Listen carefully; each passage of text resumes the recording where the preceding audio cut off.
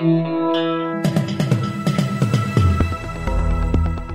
listening to the Daily Betoota News Wrap, live on Desert Rock FM. Good afternoon, good evening, or good morning, wherever it is you're tuning in from. My name's Wendell Hussey, and you're listening to the Betoota Advocate's Daily News Bulletin.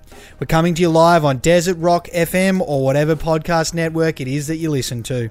It's been another seamless 24 hours here in the Channel Country, so we'll start off with some news from the National Front again today. North Korea becomes the second nation in history to be led by a brain-dead dictator.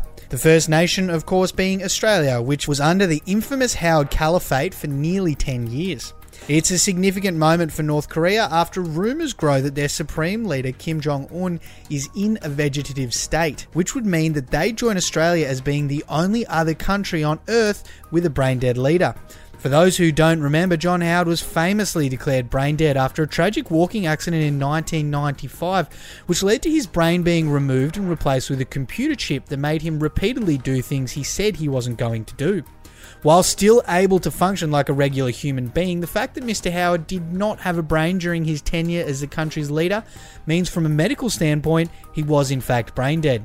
And understandably, there were some very, very angry comments on that article from the likes of people named Trish Bush, who said, "The Honourable John Howard will go down in history as one of the best Prime Ministers. He left Australia in a very good financial position, only to have Rudd come along and put Australia back into huge debt."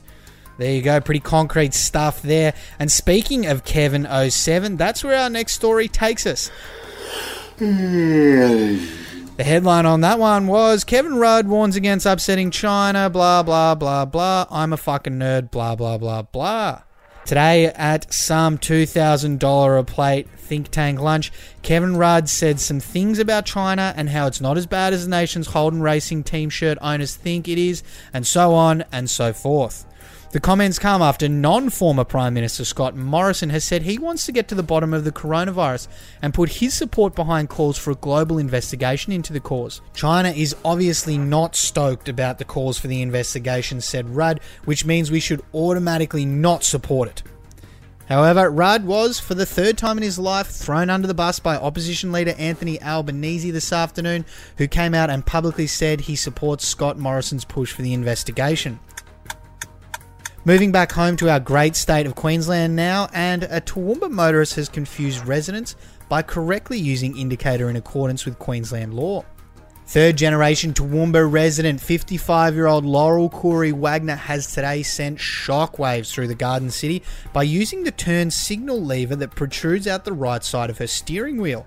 Knowing that the cars behind her might be slightly confused by her decision not to continue straight through the roundabout, Laurel said she decided to flick the turn indicator stalk mostly out of impulse and curiosity.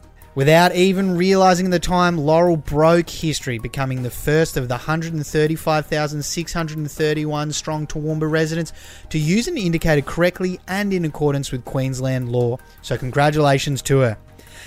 And back home in town for a little heartwarming story to cheer you up amongst these tough times, local man invites his girlfriend on a pub crawl throughout different rooms of their house.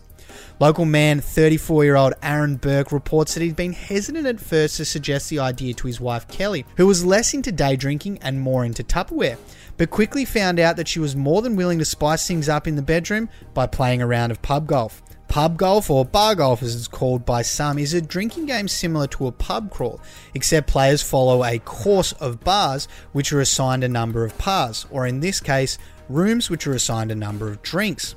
We left them to it in the first room where it sounds like they were having a great time, so good on them. Finishing up quickly now with some sports news, and Cricket Australia has urged the nation's players to stay sharp with a rigorous training regime of stick cricket. Speaking this morning, Cricket Australia's CEO Kevin Roberts has revealed that with the nation's cricketers unable to stay sharp, getting frustrated down at the nets, clubs will be rolling out an official stick cricket training guide to ensure players' reflexes don't lapse during the substantial time off. The game is a popular, simple online one that many Australian children spend hours playing due to its free and accessible nature, and is now set to play a major role in keeping the cricket fraternity ticking over. innovative and adaptive. That's what they'll need going forward. Anyway, that's all for us here at the Betoota Advocate for today's bulletin. Thanks for tuning in, and we'll be back again tomorrow with all of the biggest stories from around the town, around the country, and around the world. But until then, it's goodbye.